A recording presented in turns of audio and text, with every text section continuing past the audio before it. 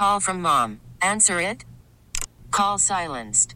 Instacart knows nothing gets between you and the game. That's why they make ordering from your couch easy. Stock up today and get all your groceries for the week delivered in as fast as 30 minutes without missing a minute of the game. You have 47 new voicemails.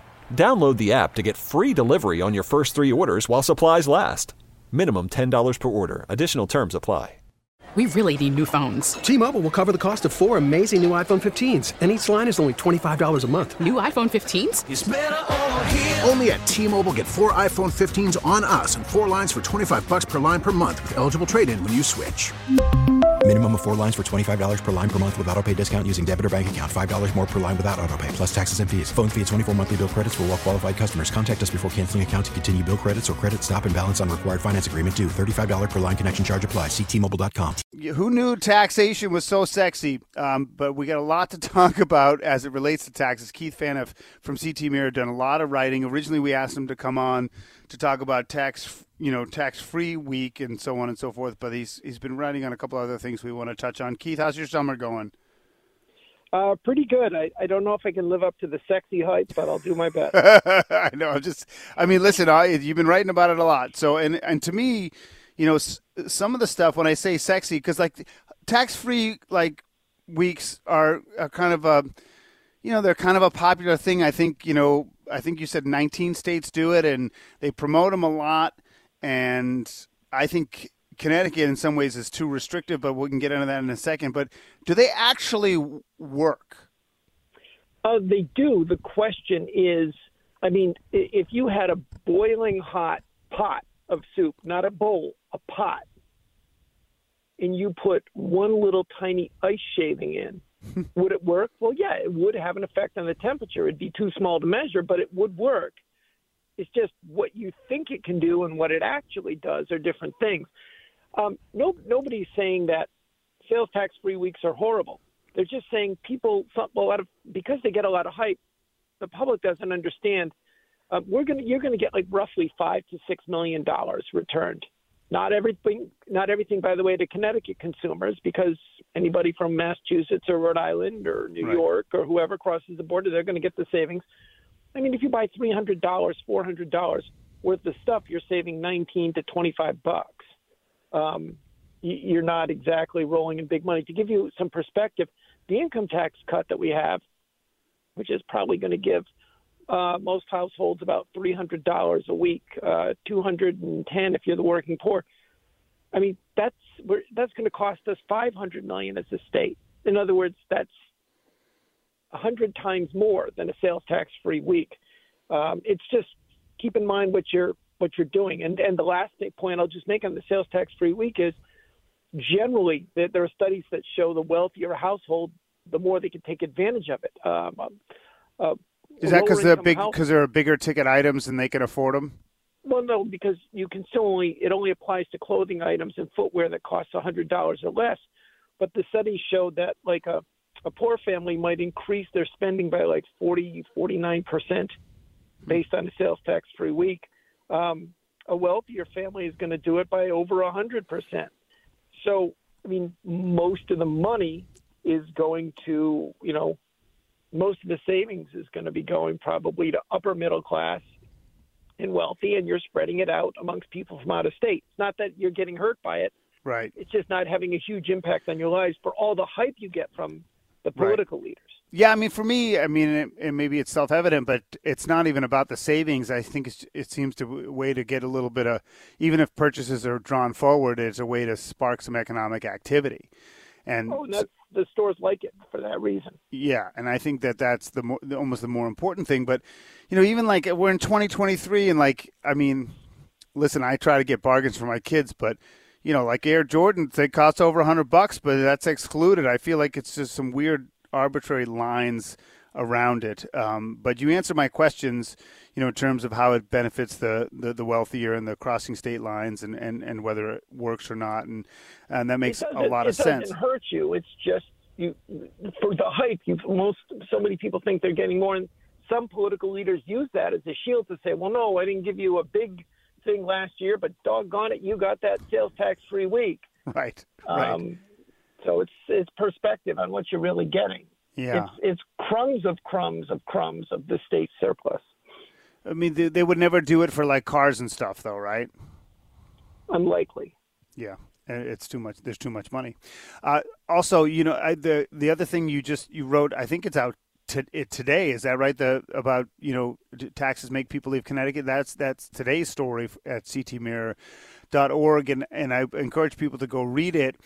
The argument, especially around election season, is Connecticut is an expensive place to live, and it is an expensive place to do business, but it's not just taxes that would prompt people to leave the state, right?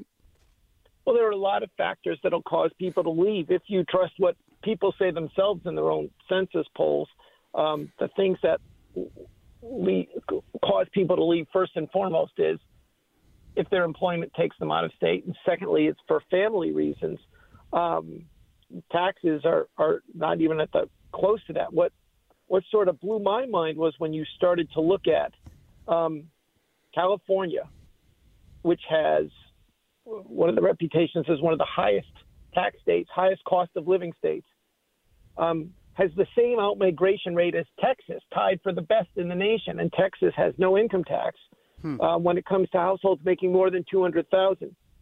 The other interesting thing is our out-migration rate for people making more than $200,000 almost matches Florida's, which is supposed to be, because they have advantages of climate that we can't match. That's another thing that leads people to go. For every person we lose to Florida, we generally get 0.8 of a person back, folks in Florida who move up here. Huh. So that whole storyline in political season is kind of a myth. Well, it's based on anecdotal evidence, which to me is my favorite oxymoron since managing editor. But anecdotal evidence is like saying, well, I heard some stories, so therefore this must be the trend. I'm sure there are some people who move for reasons of taxes. I don't doubt that. But that's generally not the driving thing. And the things that other studies have shown that lead people to stay most often are family, household, and business. The wealthier you are, the more likely you are to have all of them. Don't get me wrong. Of course, anybody can start a family. But if you're talking about if you're likely or not to own a house, the richer you are, the more likely you are to own a house. If you're likely or not to own a business, the richer you are, the more likely you are to own a business. It's always been said, and it's repeated so much, but there's almost no empirical evidence behind it. People like to say, well, okay, first of all, migration doesn't generally shape a state's prosperity one way or the other. You generally don't get wealthy through prosperity. And our last thing I'll point out in my rant here is when we adopted the income tax in 1991, because the Yankee Institute likes to point that out, they said, we had record out-migration in 1992. First off, the out-migration was already large, and it basically didn't change. It stayed large. If you talk the net out-migration, if you look at how many left versus then how many came in. But here's the bigger thing. Most people's taxes went up. The wealthy's taxes went plunging down. We were taxing capital gains decades before the income tax. Dividends, decades before the income tax, we were taxing capital gains at 7% in 1991. Dividends at 14%. The income tax changed all that. Everything was taxed at a flat 4.5%. So while for you that would have been a tax hike, assuming you're not a super wealthy stockholder. No, but for the wealthy, it was a sort of tax massive. cut almost. It was the largest tax, not some sort of, it was the largest tax cut in state history for the wealthy. And the wealthy did not come pouring into Connecticut, and they didn't go pouring out at faster rates than they already were. They weren't pouring out. Some would move out and some would move in. The point is, this huge tax cut did not have millionaires streaming into Connecticut. Yeah, I mean, we in New England, we have the most mature lands. Like there's not a lot of room to grow in New England. It's been a trend over a generation, that you look at it, and politically it's been reflected too. Listen, we got to go. I wanted to ask you, we're talking with Keith Phaneuf from ctmirror.org. I don't want to get into the depths with the retirement taxation along the tax cuts. A really quick question. Do you think the income thresholds for some of these things are too low, or is that being elitist, like New England elitist? I think it's fair to say, Brian, that a lot of politicians, a lot of legislators think they're too low, and I think they're going to be debated again in the coming years. I think they're going to chip away at this to try to broaden them. Yeah, to get more people under the umbrella. All right, Keith, great stuff as always. We appreciate it. Go read Keith Phaneuf at ctmirror.org. Thanks for the time. Thanks so much. Keith Phaneuf from CT Mirror.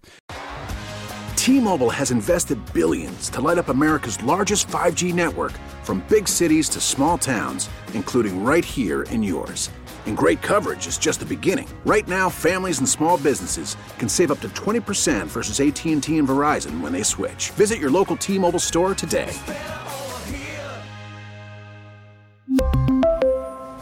Plan savings with 3 lines of T-Mobile Essentials versus comparable available plans. Plan features and taxes and fees may vary.